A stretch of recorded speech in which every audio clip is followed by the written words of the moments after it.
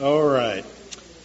So I'm going to present to you, I'm not really changing subjects, although it might appear that way just a little bit.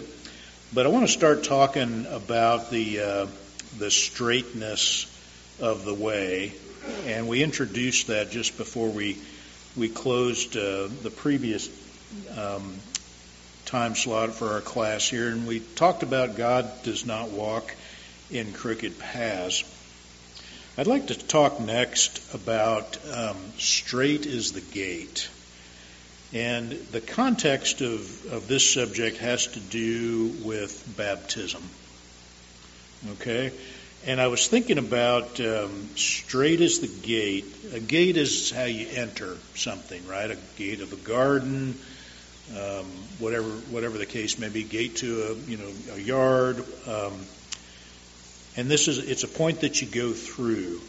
And straight is the gate kind of caught my attention with these next couple of verses that we're going to read. And I was reminded of Kyle's comment yesterday about light travels in a straight line. And so it's interesting that aspect of God, being light and being truth and never varying, and the fact that he is light and light travels in a straight line, all of those things just started to make a lot of sense to me. If you have your scriptures, turn to Matthew chapter 7, excuse me, verse 22. It says, "Repent therefore, and enter ye in at the strait gate, for wide is the gate, and broad is the way that leadeth to destruction, and many there be who go in thereat. Because strait is the gate, and narrow is the way that leadeth unto life, and few there be that find it." I want to pause there for just a minute and just call your attention to the spelling of that word straight. So where's my school teachers in here? Tell me how you spell the word straight as in a straight line. S-T-R-A-I-G-H-T. G-H-T. So what is the spelling of the scripture that we just read? S-T-R-A-I-T. Straight. It's spelled differently. What does that mean? Greg knows the answer. Who else knows the answer? Barb? The Strait of Panama. There's a lot of good examples. So if you look up Webster, and I got my old dictionary, my old college dictionary from 1984, which doesn't seem like that long ago to me, but that's quite a while ago. Strait means a narrow waterway connecting two large bodies of water. And I think if you just think about that example, it is narrow. To Greg's point, he was holding up his fingers. It's narrow. And it's a waterway connecting two larger bodies of water. And if the gate by which we should enter is straight, meaning it's narrow and it has to do with water, I think this scripture has to do with baptism. And that's the way that you enter in to that gate. And it's a straight course. And so it adds a little bit of a different layer to things as you think about the attributes of God and never varying from what he says.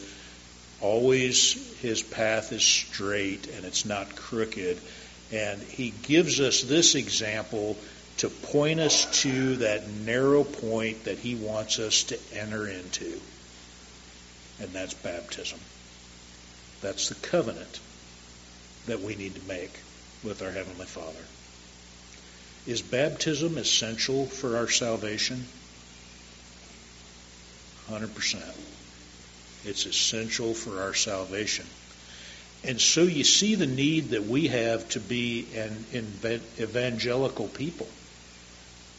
Because if the Lord is extending salvation to all of mankind, then they need to know about this. They need to know that baptism is essential for their salvation. Barb?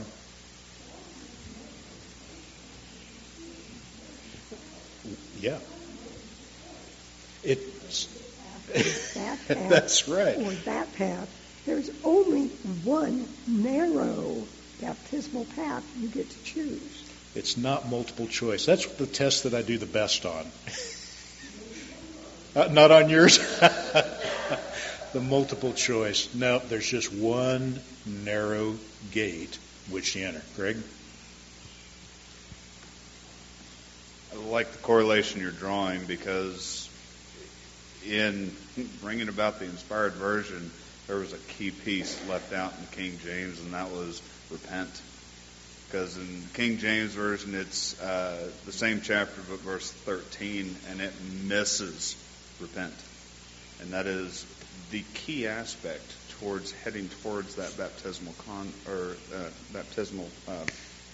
covenant. Golly dang. Is the repentance process that has to be taking place to move towards that point. Well, think about it. I described for you yesterday the picture of the church. And when we teach our children the steps up to the church, what's the first step? Faith, repentance, and then you enter into those two doors. One's baptism of water, another's baptism of the Spirit. I just love that example because it's simple, and I can get my head around that. And so, to your point. Reggie, do you have a comment? I think oftentimes as humans we think God comes down to us. We have to go up to Him. Yeah. And because of that, because of His plan of salvation, because of all that has taken place, and I don't like using this word, but it's within a confined area. It's not, well, I'll go over there and come back, and I'll go over there and come back. That is a part of repentance. But if we're going to go to Him, we've got to go up to Him. He doesn't come down to us. We do have to go up to Him. And what's the priesthood's responsibility, especially Melchizedek priesthood? Bring the people up to Him. Raise us up on higher ground, you might say. Let's look at another scripture. Turn over to the book of Luke, chapter 3, and verse 10. For it is a day of power, yea, every valley shall be filled, and every mountain and hill shall be brought low. The crooked shall be made straight, and the rough ways made smooth. So I was thinking about, how it is that the attributes of God are all of these things: straight, never varies, eternal round. He's not crooked. And then this scripture describes for me the earth on which we live and what it is that the Lord is going to do for us. He is going to make the rough places plain and the crooked places straight. That's the promise of His coming, isn't it?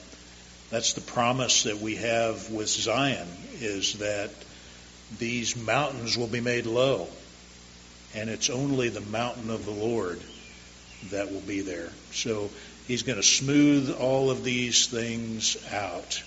Greg? One of the things that I like about the definition of straight as far as 1828 is concerned, is it says that it's not devious. And when you look at devious or look at crooked, then the synonym to crooked is devious. And the first definition is out of the common way or track. And whenever I think about a straight and narrow path, just because I'm agriculturally minded, I think about the paths that cattle follow. When left to their own design, they line up, and there's just one beaten trail Single file. One hoof Yeah. can fit. And when you're running them to sort them and whatnot, it's a mess. But when left to their own design and their own device, it is a narrow path. And to deviate from that, it's really hard to actually get them to deviate out of it, which is what our calling should be, is to stay in that straight and narrow. But I find it interesting that it's out of the common way or track whenever one is being devious, which is not God's nature. Interesting. And all nature bears witness of him, doesn't it? There's just one great example right there. Thanks for sharing that, Greg. Any other thoughts before we move on? Tom?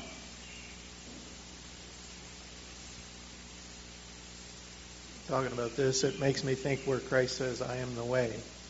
I am the way. I am the way, the truth, and the light. Anyway, the way is that straight and narrow path. There's only one way that you can come to God, and that's that straight and narrow path. Yeah. Who was it? Someone preached, I think, the other night talking about Jesus and his baptism, and he did that he might fulfill all righteousness. And he was holy, and yet he had to be baptized. He knew that he did. If nothing else, so that he would bear witness to us of what we had to do. That we had to follow just like Jesus did and go down into the waters of baptism. Pretty interesting when you think about it.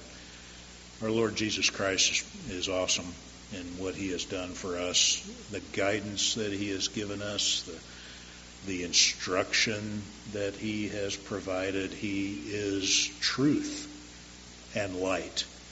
And we need to seek to that with every fiber of our being, saints, with every fiber of our being. All right, let's move on to kind of the next section here on our outline. It talks about detect the difference in light. And so we started our class talking about this, how Moses was able to detect that Satan didn't have the same light that God had. And he called him out on it. Moses called out Satan on it. And there's a great quote that I have, I think it's great anyway, here on our sheet, and it comes from one of Eddie Butterworth's books, if you're familiar with that. He was a patriarch in the church, and it's from the book Prepare Ye, Prepare Ye. And it said, we should herald from every pulpit and press that Satan's light, although enticing to the natural eye, can blind the spiritual eyes of all who follow it. Unless Satan's victims can detect the difference between the true light of Christ and the light of Satan, they will be entombed in his domain, finding themselves in bondage on the broad way to destruction. Wow. How many sermons do we hear from the pulpit heralding the attributes of Satan? Not very many. I confess, not very many. On occasion, we do. And we need, I think, to understand a little bit more about the enemy so that we can know to choose the right.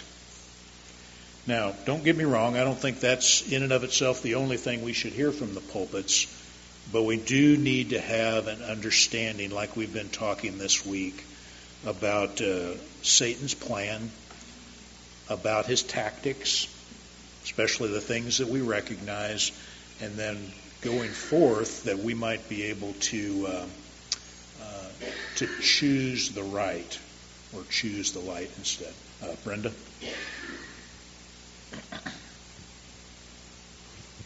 I don't want to dwell on this. Of course, we don't ever want to dwell on anything negative, but that's probably the reason why this happened. But in the 80s, the church came out with a new hymnal, and every reference to any Satan was removed. That purple hymnal doesn't have anything in it. Yeah. Why do you suppose that is?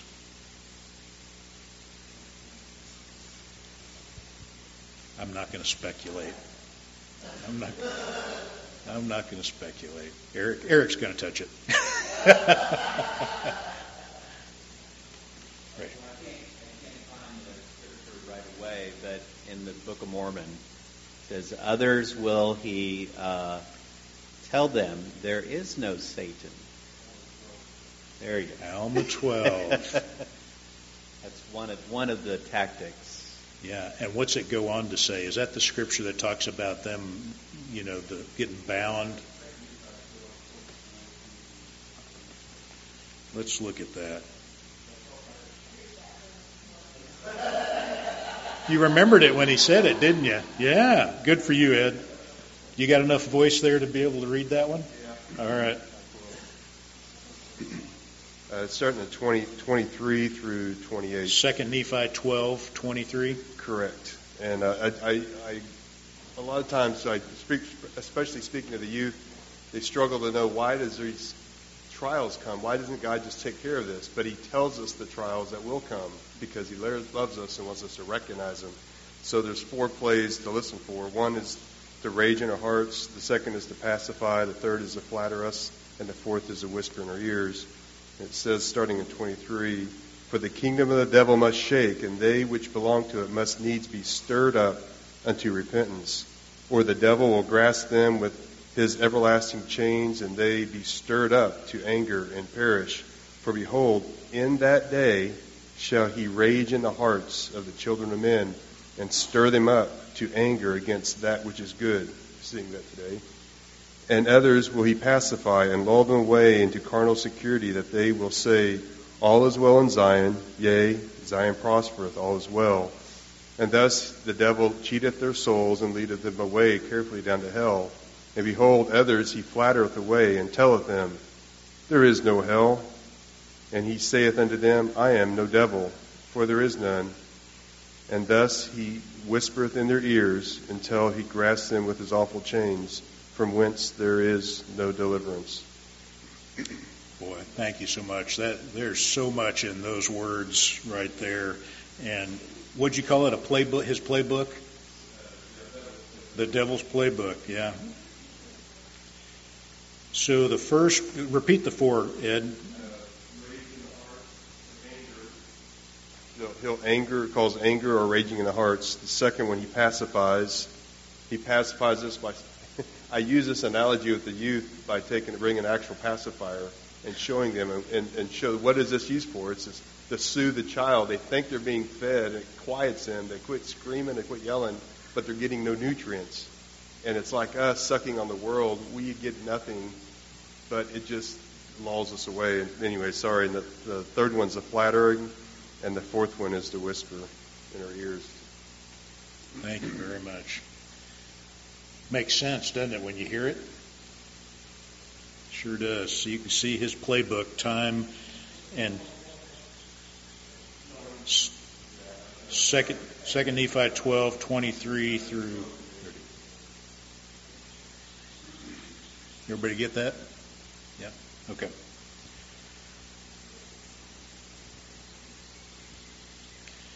Yeah, and as Ed mentioned, this rage in the hearts of the children of men. Boy, we see that today, don't we? It just pains my heart, but you see it, and you can't even attempt to stand up for Christ without them coming down on you hard. And they call it the cancel culture. I'm going to cancel you out. And they're going to find some flaw that you might have, and they're going to try to exploit that flaw to discredit you and get you to silence you, really. And it's a fearful thing. But what did we talk about yesterday? Fear not. Stand up for that which is right. Eric? I know I read different news clips and things, and it will talk about this. Well, for instance, this is one of them. They have these billboards now, says he gets us. Okay, have you seen those billboards? No. And well, I have. They're around town, but yeah, he gets us. It was during the Super Bowl as well. It was one of the advertisements. I did see that. Yeah. So I was reading about that. Who's doing that, and then it said, and so in the news thing it says, but one of the groups supporting this has anti-LGBT information or feelings, and so they like to come and they say, well, you're a hater. So my daughter does.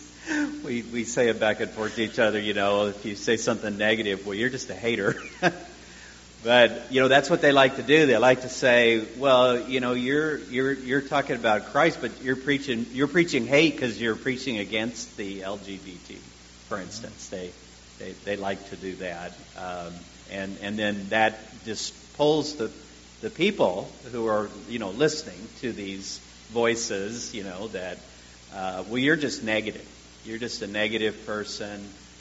And of course, that's not your message at all. Your message is positive salvation through Jesus Christ. But, like you said, they like to find something there to pull apart, draw out, to discredit you, people like that. Yeah. Well, a lot of times I think we just need to be equipped that we just have to point back to the Word of God. It says, well, it says right here, don't you believe the Word of God? Well, yeah, I believe it. Then you don't understand them, because it's very clear on some of these current social issues. And I'm not going to go too far down that rabbit hole. We'll spend a lot of time, talking about that. But yeah, great conversation. Thanks, Eric. Yeah, Reggie. The thing that we need to be careful of is we don't have to defend the gospel. Yeah. We don't have to defend it. And if we have allowed, going back to the Spirit that is given to us when we're born, and then that's added unto us with our baptism, which has authority, we are given the Holy Ghost. And if we use that gift as we should, we don't have to defend. And Christ never defended. He was antagonized against, but he never defended. He stated. And that's what he did with Satan. He stated to Satan. And that's what Adam did when the angel came and asked him, why do you do this?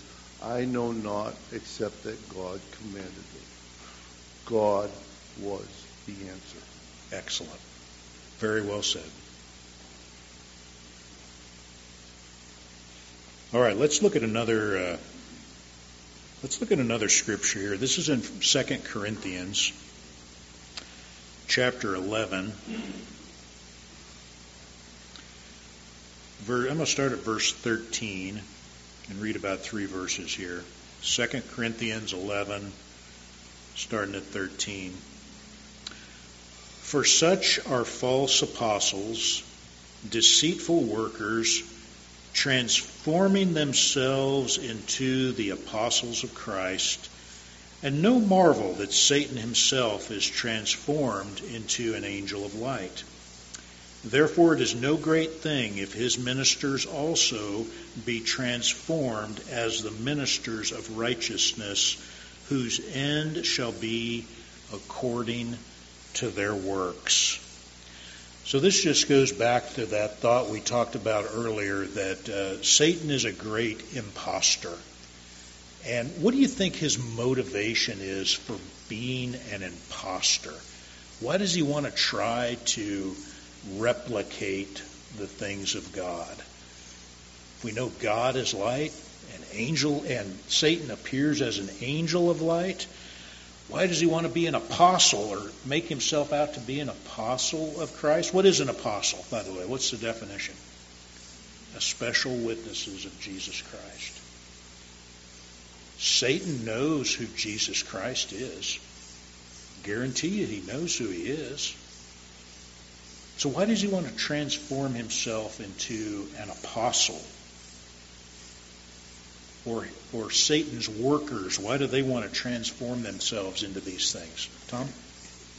He wants to lead the followers of Christ away from Christ. He wants to lead you away. Haley, up here.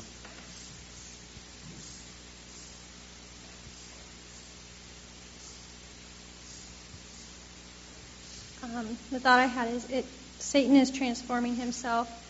His ministers transform themselves. When I think about people in stories like witches that transform themselves into something else, or it seems like him and his followers, they're transforming themselves when really Jesus is the only one that can truly transform us. And it's like they're trying to take that upon themselves. In a way, differently, obviously. They're not doing it the correct way, but it's kind of taking it upon themselves in a way.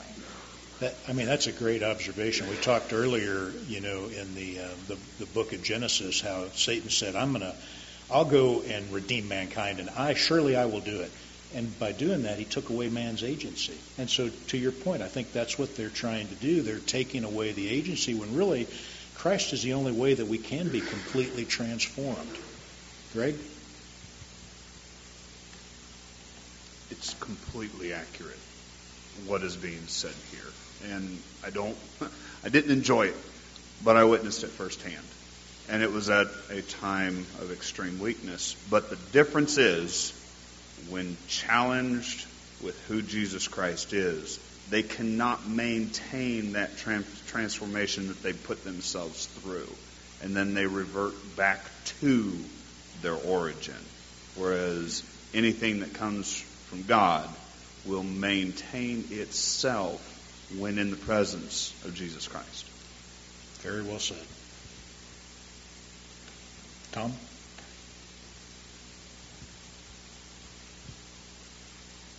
Yeah, just piggybacking off of what Greg said, the Lord says, by their fruits ye shall know them. And if you look at the fruits of the Spirit, love, joy, peace, gentleness, goodness, faith, meekness, temperance, those fruits should be exhibited by those people that are trying to lead us away, trying to deceive us.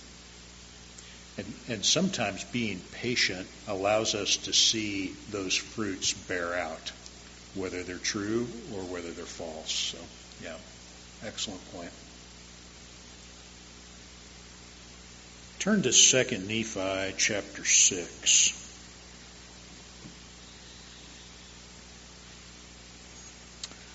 Let's look at verses 22 through 23.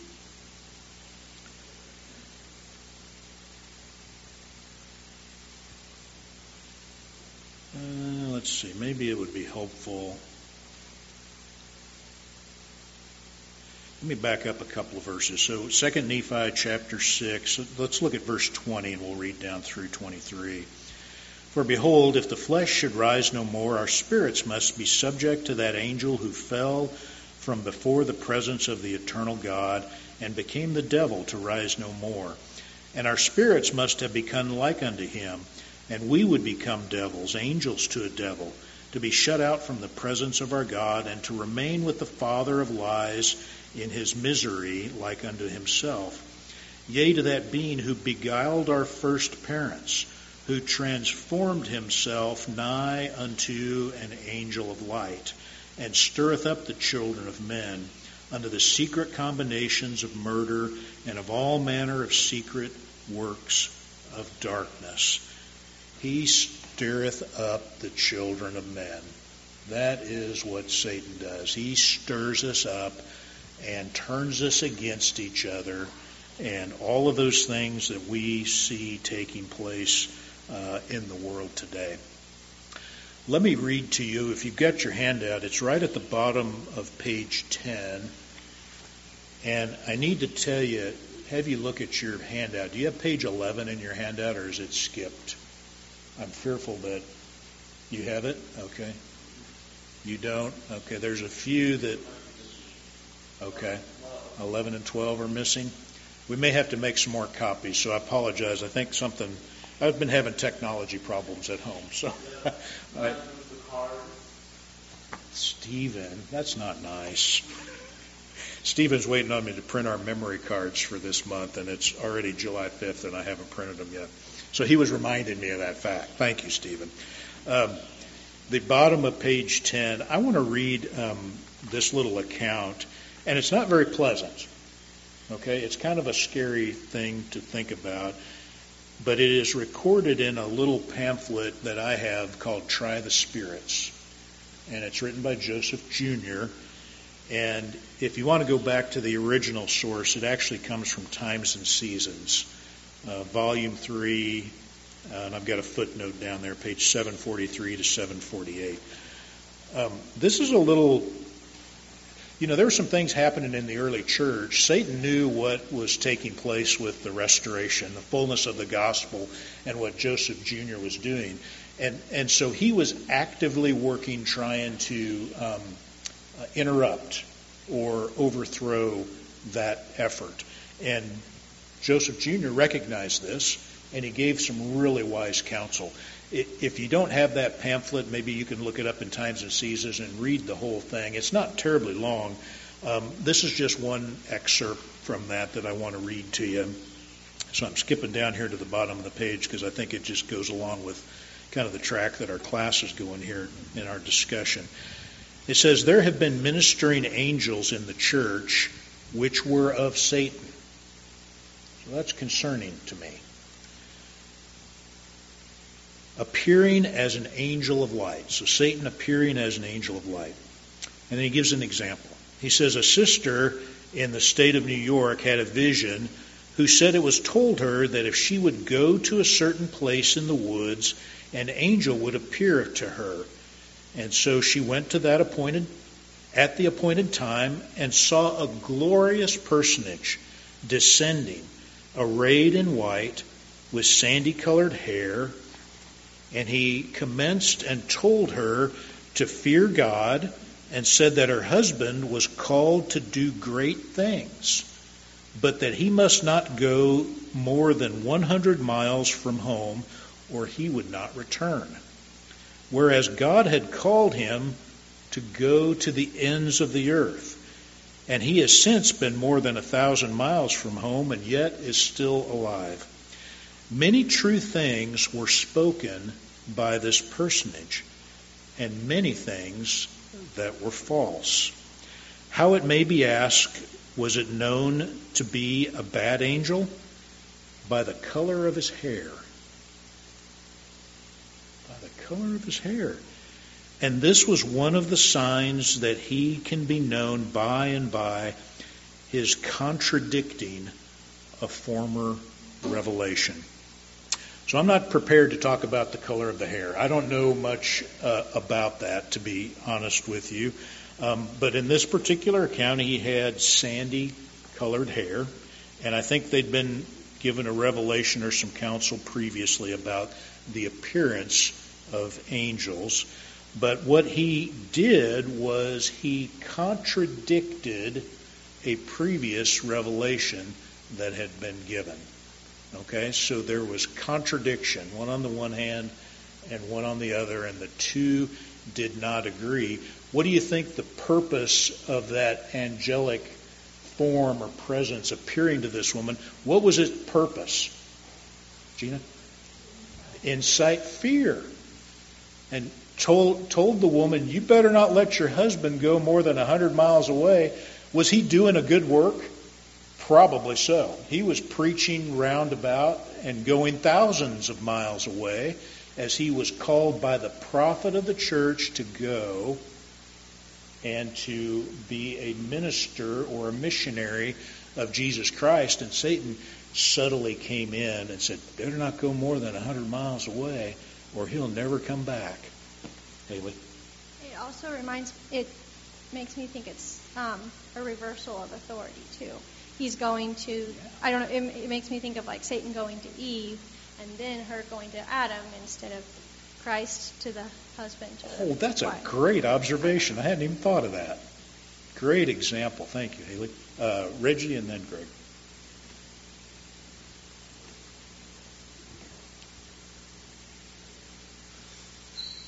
Several things here. First of all, Satan will work upon the fears of individuals. We don't know if this wife had a fear of her husband leaving. Second of all, look at all the testimonies that have been given of angels. Has the color of hair ever been detected? Third, I go back to E.C. Briggs' testimony of Satan. His mom, once again, it was revealed to him through revelation that his mom would be healed. His mom became sick again, and Satan told him that she was going to die and so on. So he gave him a whole bunch of stuff, and he needed to go to work, so he stopped by a church on his way to pray. And during that time of praying, there was things that were given to him.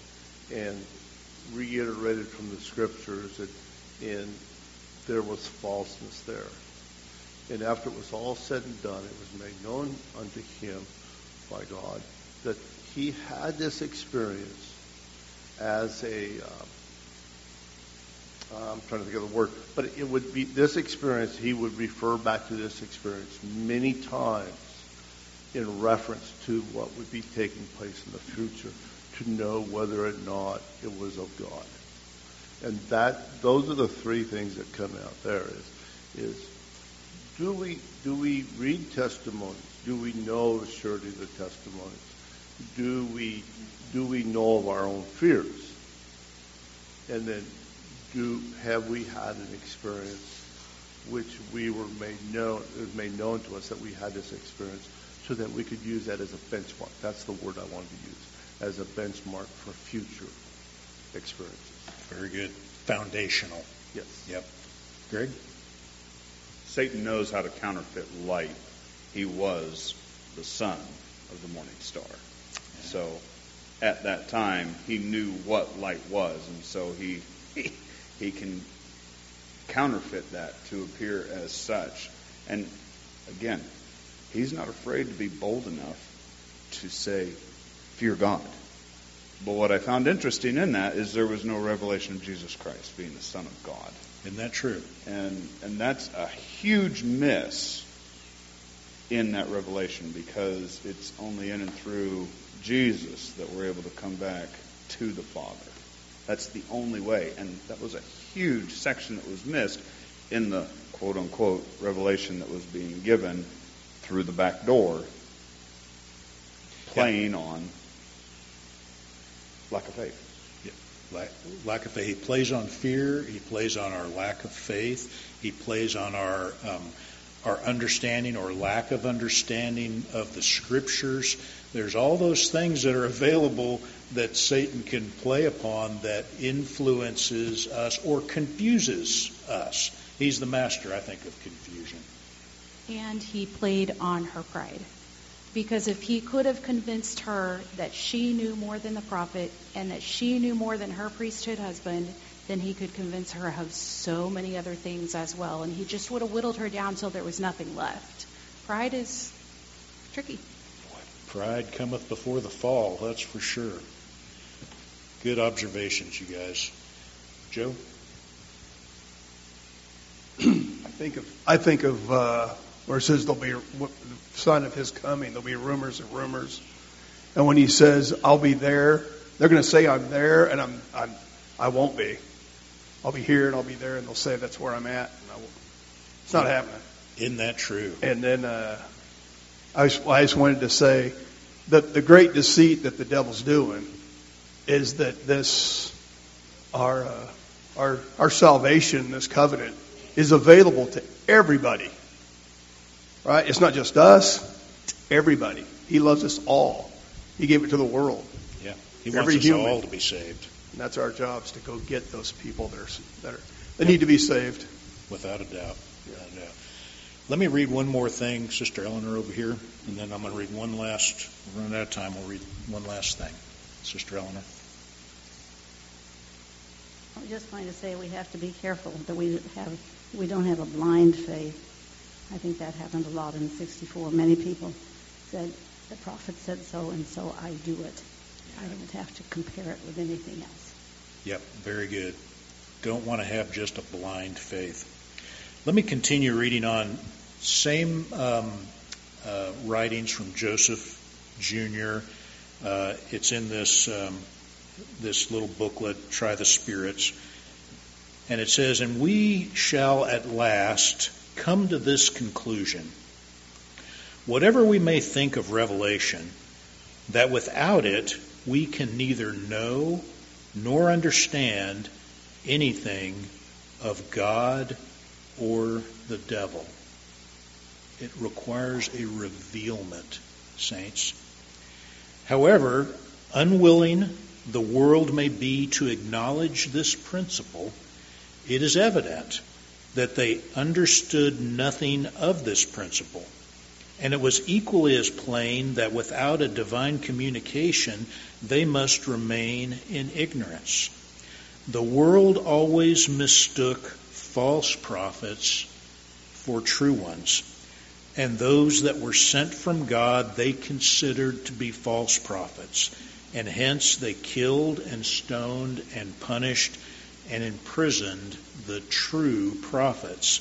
And they had to hide themselves in the deserts and the dens and in the caves of the earth. Isn't that true? The world has always misunderstood or didn't have this revelation, the revealment of Jesus Christ. One last thing, I want you to think about the occasion where Simon Peter went to the Lord Jesus Christ, and the Lord asked him, "Who do men say that I, the Son of Man, am?" And they had that conversation. And Peter said, "Thou art the Christ, the Son of the living God." And what did Jesus say to him? "Blessed art thou, Simon Bar-Jonah, for flesh and blood has not revealed this unto thee, but my Father who is in heaven." That's the revealment. That's the rock of revelation upon which the church is built. That's the revealment of who Jesus Christ is. Who does that revealment come through? The Holy Ghost. That's the office work of the Holy Ghost, to reveal the Father and Son to the children of men. That's our testimony. It comes from the Spirit, and we can be sure of that. Dad? Very nice statement. He told him, "Get away from me, thou art," I'm paraphrasing it, "be gone, devil," because he told Christ that you can't die on a cross. You can't do that. Right. But Christ told him, "Be gone. There's a devil." Be gone. Yep. And it was 1 second later. I mean, it just wasn't. The only one that could redeem mankind was Jesus Christ. Yep. Thank you for that. All right, folks. Well, we went through another morning already. Time, maybe not for you. Time goes quickly for me. So God bless you. Thank you so much for being here today. There's a lot of things that we didn't cover that are on your handout. Feel free to go back and study those and review those some more. And then tomorrow we're going to talk about the light of the body is the eye. So I'd encourage you to read through some of these scripture references here, and we'll have a good conversation again tomorrow. So thank you all.